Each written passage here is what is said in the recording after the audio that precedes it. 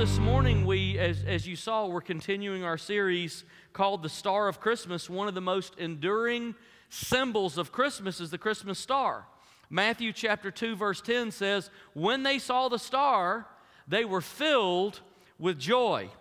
And that image of a star that first guided the wise men to find baby Jesus still reminds us of Jesus even today.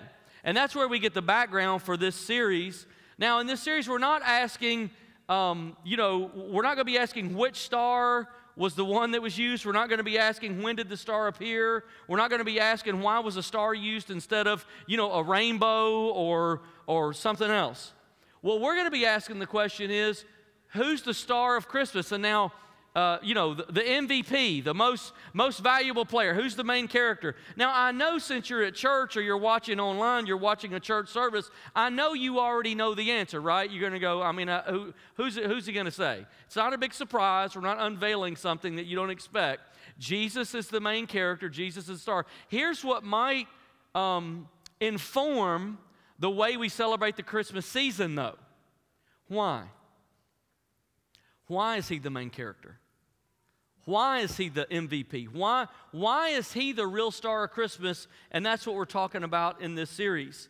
The Christmas season is a noisy time. There's a lot of flash, a lot of things, a lot of notifications popping up all the time trying to get you to buy something.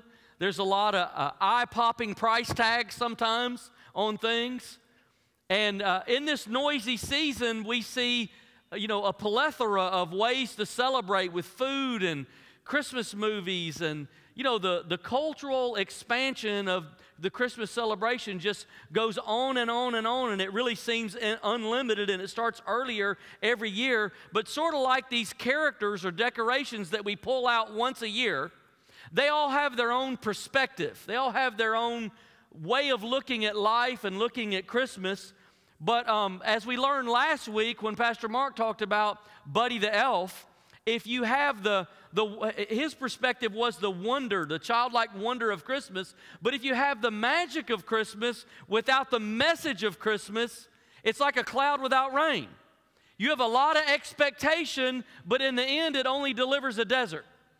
And so this morning, what we're going to be talking about is this little star known as the Grinch. This little green, scrawny character you saw on the screen who's grouchy but somehow in a weird way still lovable, and we kind of laugh and like him, and we kind of feel concerned about ourselves because we like him. I don't know why I like that guy, but I kind of like that guy. If you know the backstory of Grinch, he suffered deep rejection, and he was sad, and he was wounded, and so he left Whoville, where all the happy people lived, and he moved to what I call Lonely Mountain. And he resided in Lonely Mountain with his little reindeer who was a dog with antlers on it. Christmas was the opposite of sadness, so he learned to hate it. Here's how Dr. Seuss wrote it. He said, everyone who lived down in Whoville liked Christmas a lot, but the Grinch, who lived just north of Whoville, did not. The Grinch hated Christmas the whole Christmas season. Now, please don't ask why. No one inquired the reason. It could be his head wasn't put on just right. It could be perhaps that his shoes were too tight. But I think that the most likely reason of all may have been that his heart was 2 sizes too small. Unfortunately, there's part of most of us that can identify with Grinch, or at least at some point in our life can identify with Grinch, because every one of us on some level or another has experienced rejection and had a wounded heart. Some certainly have endured a lot more than their fair share, if that's even such a thing. Kind of like most of us had feelings as a child somewhere where we're like, I'm just going to scoop up my teddy bear and, I'm going to get out of here. I'm going to run away. And then that takes on an adulthood version as we get older in life, where we discover that when a person hurts us or people hurt us who we trusted or who we thought wouldn't, we try to find a way to build a wall to push them away, and sort of like Grinch, if we're not careful, we find ourselves moving to Lonely Mountain. Hurts surface at Christmas, And sometimes Christmas that's supposed to evoke these feelings of joy bring up memories of pain, loss, all kinds of things. And it can kind of be, if you're paying attention, it can kind of be a conflicting season because we don't always experience what we expect to experience. So I want to give you 3 reasons this morning that people sometimes dread Christmas. All of us can have, as we approach the Christmas season, anxiety can rise and kind of a sense of dread and a conflict between the expectation we have of how good it's going to be and then sort of the dread of what could go wrong. So here's one: stress rises. According to the American Psychological Association, 40% of Americans say that Christmas time is a time of huge personal stress. By the way, the highest time of the entire year. Consumerism and overstretched time and overstretched money and buying all the gifts and the celebration preparation and extra work. The second reason that we dread Christmas is sometimes brokenness magnifies. Family gatherings can sort of turn into tribal wars. You know, we can have these get crossways or have family members that we haven't seen in a long time, and then we see them, and all these old feelings come back up, and relational stress and conflict, and divorced families try to figure out how to share kids, and step families and blended families try to figure out how to make it all feel normal. Budget limits we face. How are we going to pay for everything? And then January, the debt comes to see us of the things that we spent in December. And if you're not careful, the easiest thing to do is just to pack up and move to Lonely Mountain. Try to avoid it all. Try to get out of it. Pressure snowballs, stress, anxiety. Let's don't even start to talk about the mental health realities that we're facing. And I know if you've been around Kingwood for a while, you're probably tired of hearing me say it, but I'm going to keep saying it because I've been through it in my life in many, many different ways and times. We're still in a pandemic, and that pandemic still has affected the mental, emotional, relational, and physical health of most of the people that we know.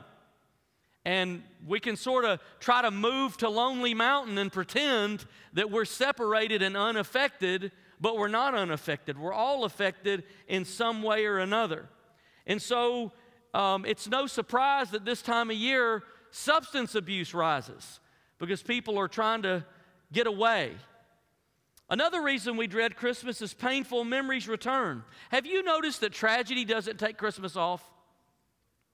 I wish it would. I wish tragedies would just pause. I wish everything would just close and shut, and every bad thing that could happen would stop, and only good things that could happen would happen. But you've probably lived long enough to realize that's not really true, is it? Sickness doesn't stop, and accidents don't stop, and funerals don't stop, and divorces don't stop.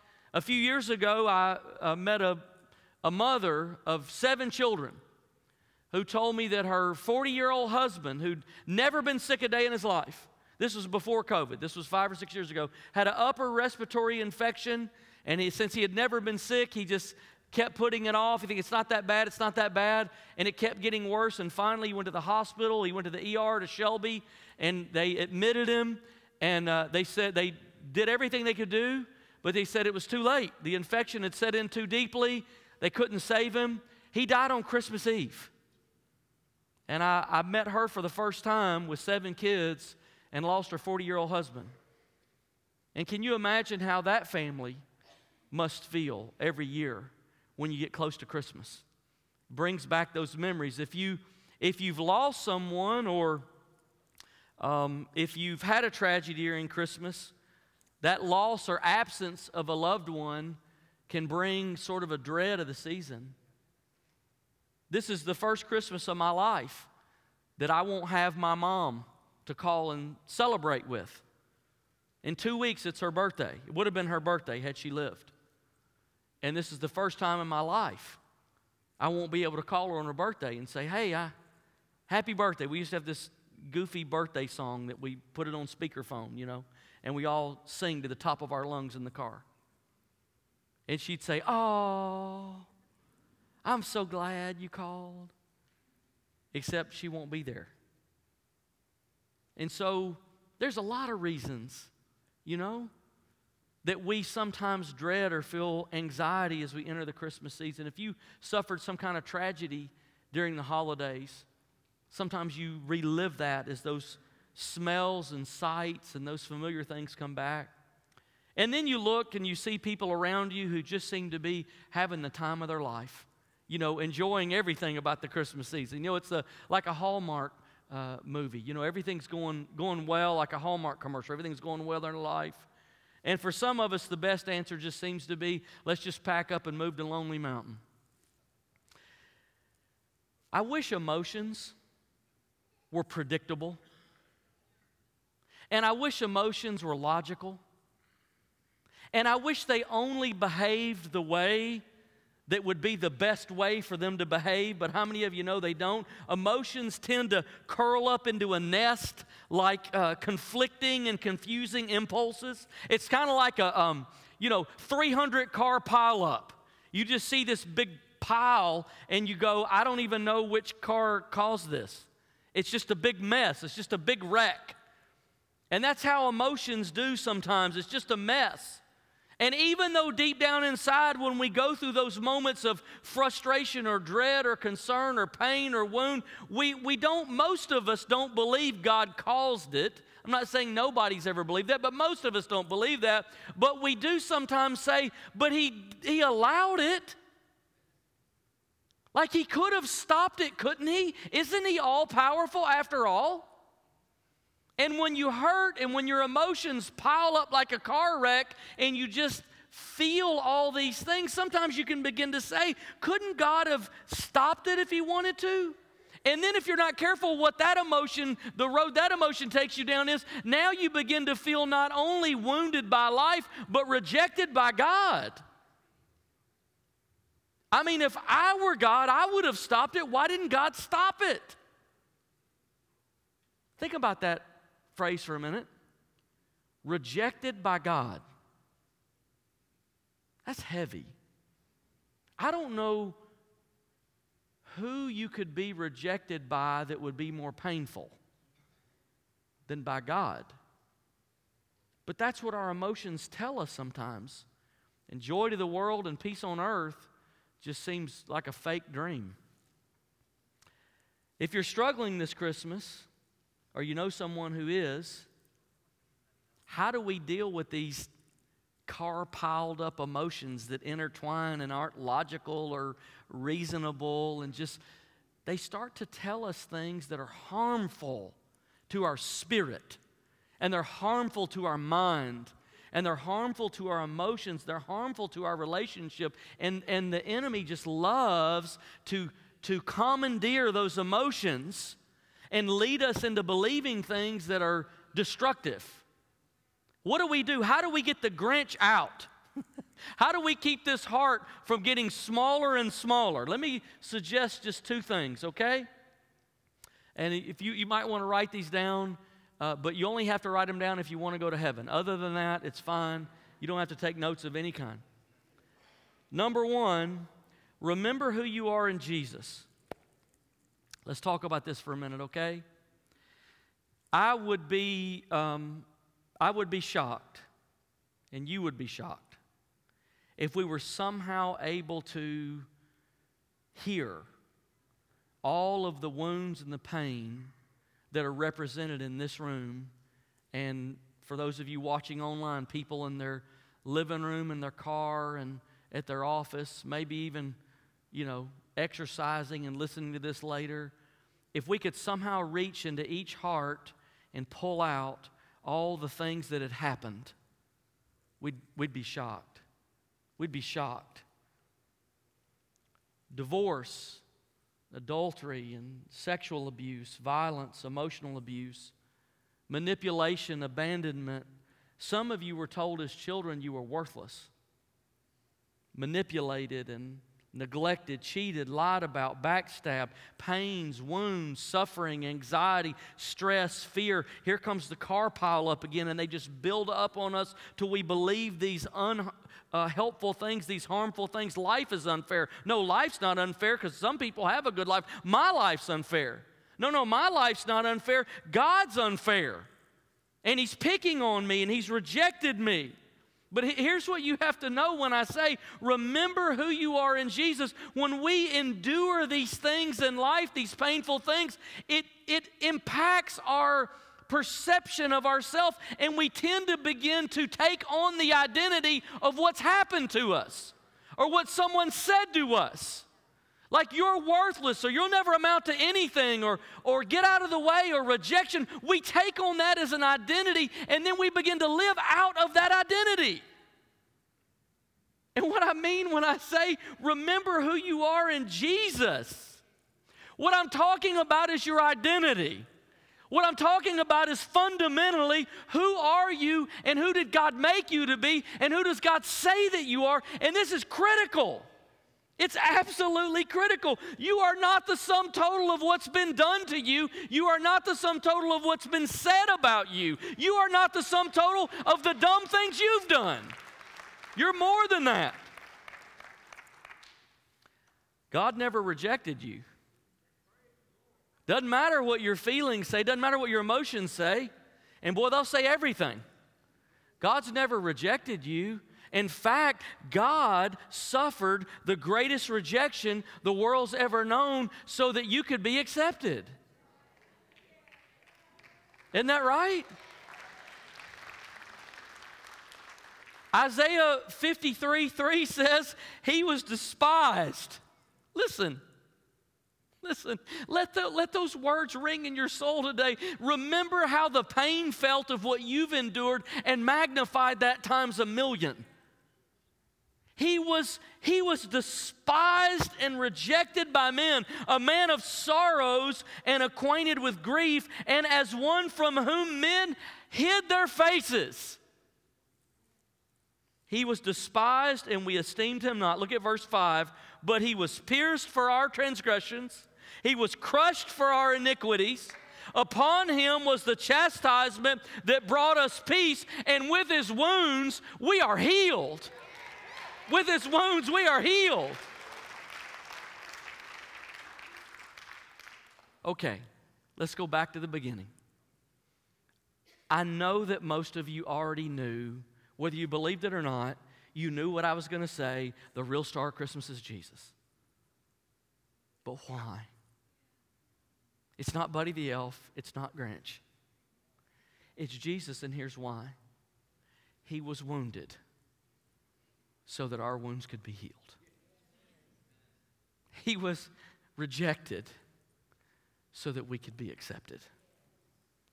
Remember who you are in Jesus. No matter how lonely, no matter how painful, no matter how many memories reemerge, no how many tragedies that you've endured in your life or at previously at Christmas time. When those feelings creep in, you push back and you say, that is not who I am. I am a son, I am a daughter of the living God. And I will overcome just as he overcame. Because he overcame. You may have been victimized, but that doesn't make you a victim. You may have been rejected, but that doesn't make you a throwaway. You may have been abused, but that doesn't make you worthless. You are God's cherished, valuable, invaluable, and loved son or daughter of God. You are accepted and healed and welcomed and received and empowered and equipped and prepared. Now, if you'll receive that down in your soul, you don't have to go to Lonely Mountain. You've got everything you need that's already been put inside of you as a child of God. If you can ever get your identity, who you are in Jesus, down deep in your soul, and I mean really convince yourself. Let me give you this is just a really practical example, okay?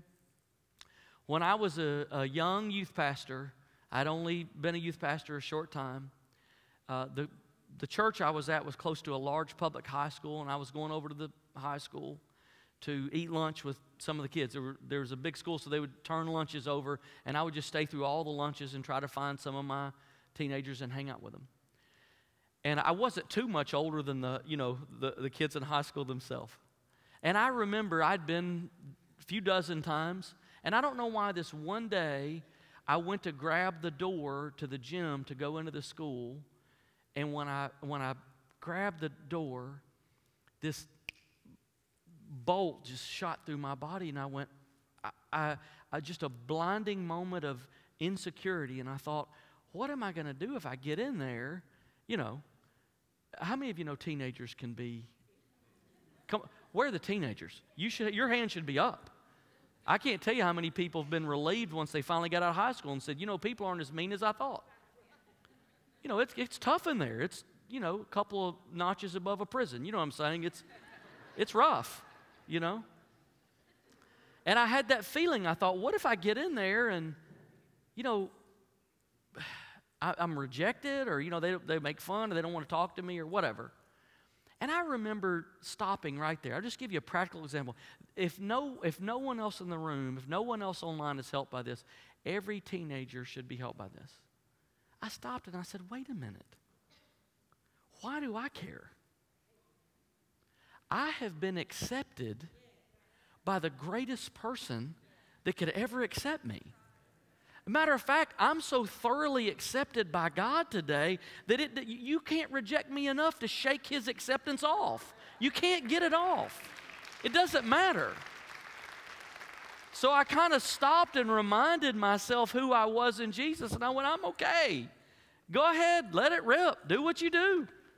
I don't care. Because when I go home, when I leave, I'm resting in the arms of Jesus. Now listen. Some of you might have spouses that aren't very nice.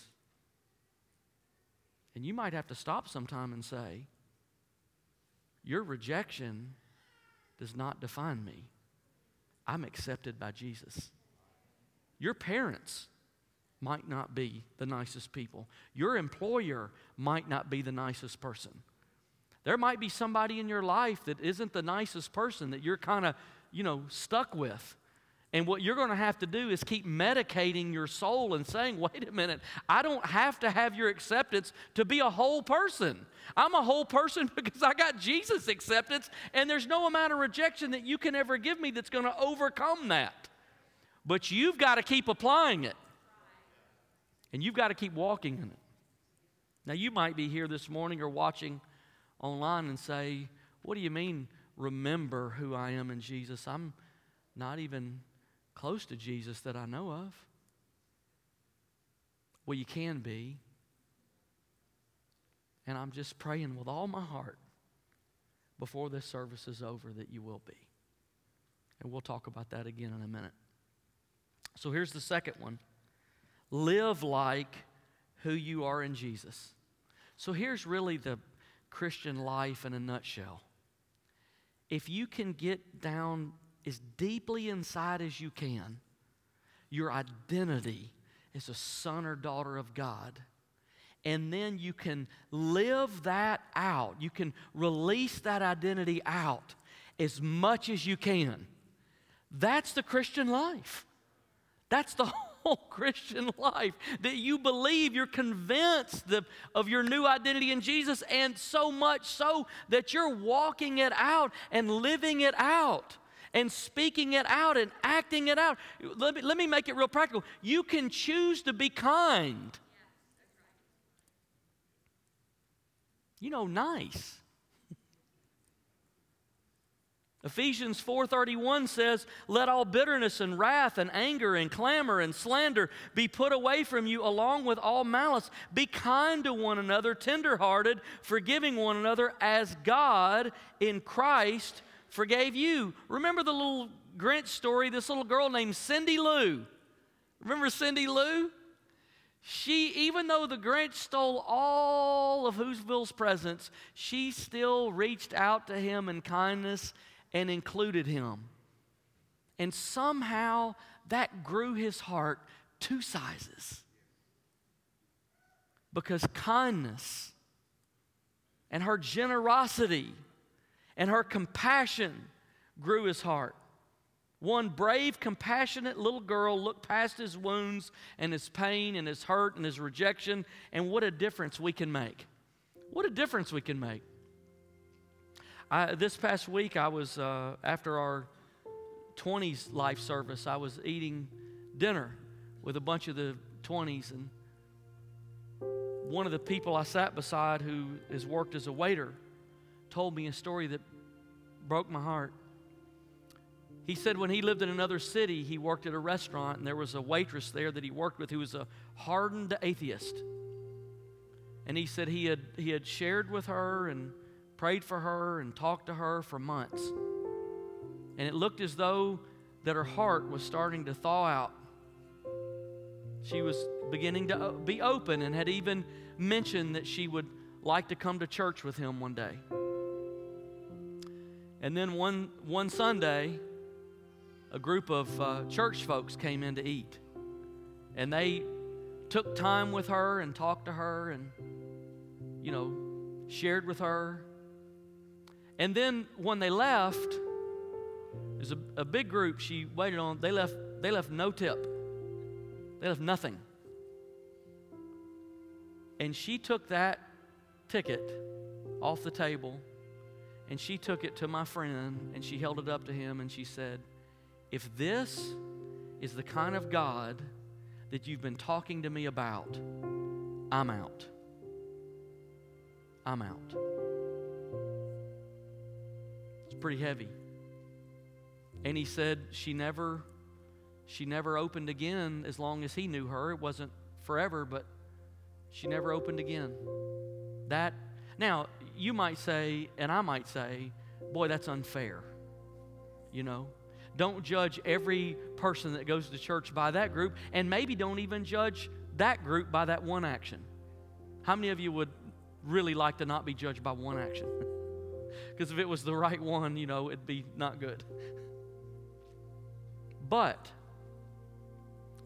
what I think the world is dying from, I don't think we have a lack of Christianity. I don't think we have a lack of Christians.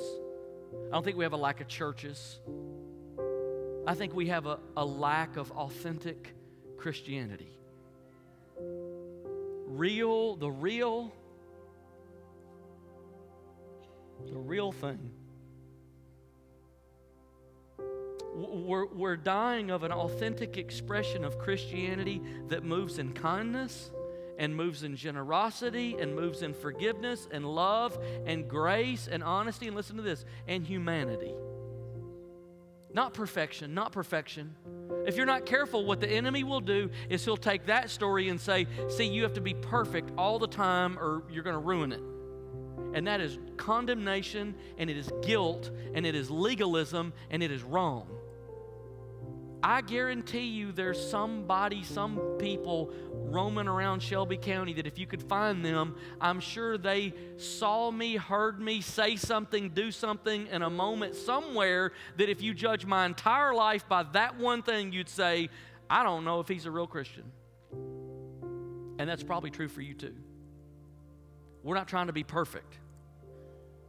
But when you become aware that you've not lived out the identity of Jesus, you don't have to pretend. You don't have to do a cover-up. Just own it. Just own it and say, man, I'm sorry. That was a bad thing to do, and it was a bad time, and it was a bad day, and I wasn't whatever. And would you forget? I think that expression would go much further than I never make mistakes and you misunderstood me, and trying to create some kind of false persona that you and I can't live up. We're not Jesus. We have the identity of Jesus, but we're not Him. We can't be perfect, but boy, we can be authentic. I believe God is calling you to minister to someone in this community, in your community, this Christmas season. And what I'm just saying is if you reach out in an act of authentic kindness and true, genuine expression of concern and love for another person, I just wonder if it might grow their heart 2 sizes. It might do something. It might plant a seed. It might water a seed.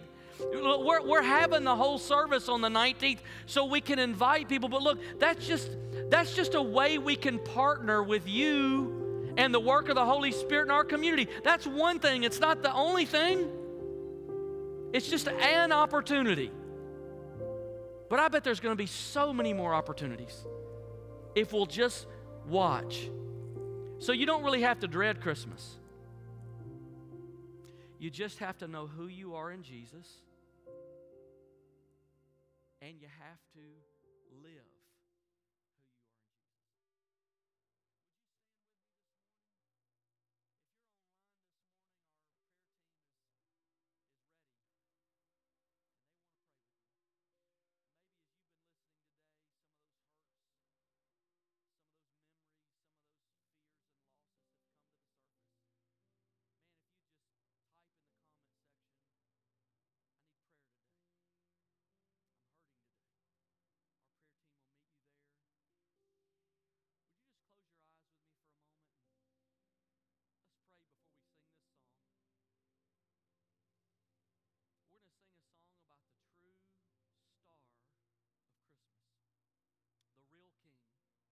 Lord, today I'm asking you to take what you have said and minister healing to the heart. God, take what you have said and strengthen each one of us. God, I pray in the next few moments that your Spirit would be moving online and on this campus to mend and repair and recover and return. God, do what only you can do. We open our hearts to you now in Jesus' name. Come on and sing about the true King of Christmas.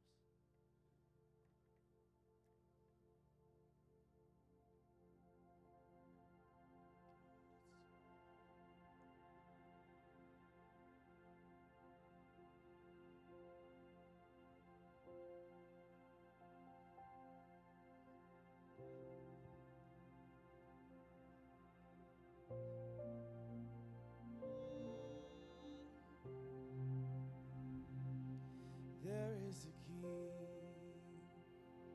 seated among us. Let every heart receive him now. Where there is praise, he will inhabit. There will be grace and mercy all around. Every burden will be lifted in his presence. Every trophy will be laid down at his feet. There is a name that reigns above all others. Jesus Christ, the King above all kings.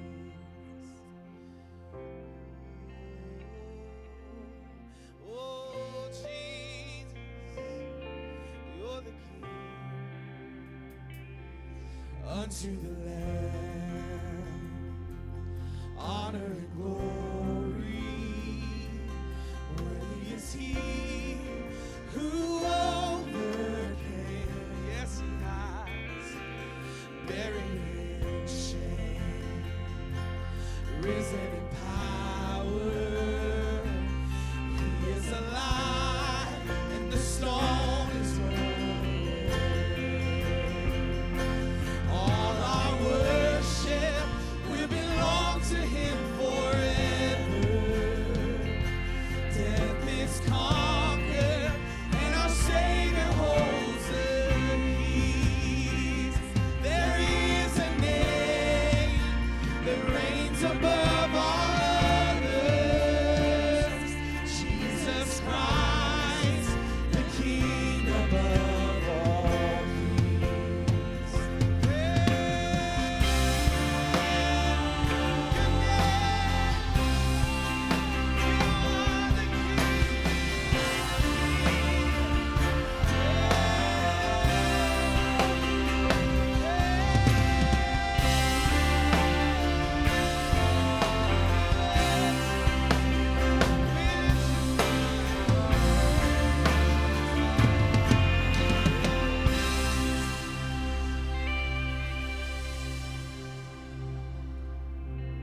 it won't be long.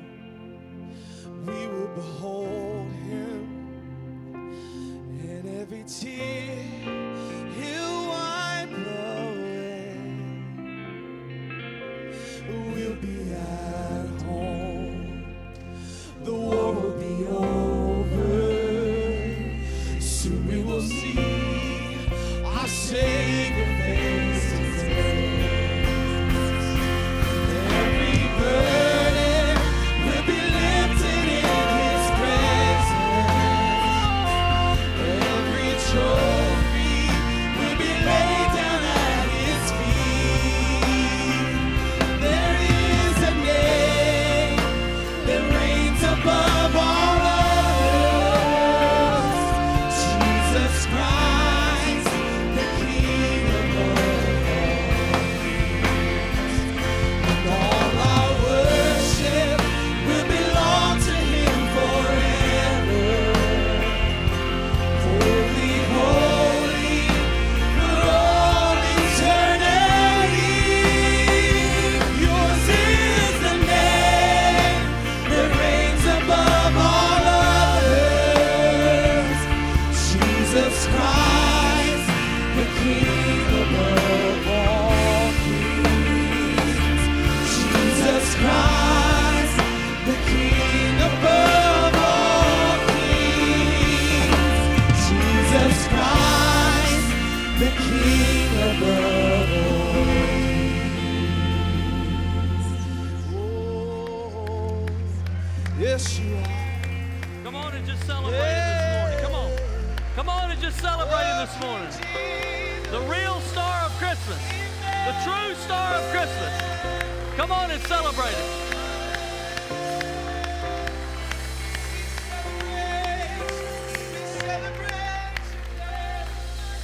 Would you just close your eyes for a moment and open your heart? Our prayer team's coming. You know, this morning we were talking about those wounds or memories, those losses, those things that just seem to float back to the surface at times like these. And this morning I want to give you an opportunity to pray. When we meet other believers in prayer, God meets us in powerful ways. And so what I want to ask you to do right now, if your heart is heavy this morning and you know you're facing circumstances or memories or loss, or there's just a gap there for you, I want you to come right now and let our prayer team pray for you. Maybe today you said, you know, I was one of the ones who said, I'm not even sure that I'm really even close to Jesus. And with every eye closed in the room, maybe the Holy Spirit is calling you today and saying, today's your day. Today is the day for you to come close to Jesus. For you to know that you know when you leave this room, you know that you're walking with him. With every eye closed, I want to give you an opportunity. If that's you and you say, today, I want to start a real relationship with Jesus. Or maybe you've been walking pretty far away and you say, you know what? I want to come back. Today's the day I want to come back. Would you just lift your hand if either one of those is you? And I want to pray for you. And we want to ask God to wash your sins away, to set you in right relationship, to give you a new start and a new beginning. Would you just lift your hand so I can see it, and we'll pray for you, okay? Just lift your hand anywhere in the room. We want to pray for you, okay? Yep, I saw your hand. Thank you. Anybody else, just lift your hand. Lift your hand. Okay. Here's what I'm going to do. I'm going to begin to pray. And as I do, if you need prayer, I want you to come. I want you to come right now. If you want to recommit to Christ, if your heart is hurting, if this Christmas season is a difficult time for you, I want you to come right now. Lord Jesus, we ask you, by the power of the Holy Spirit, that you would minister.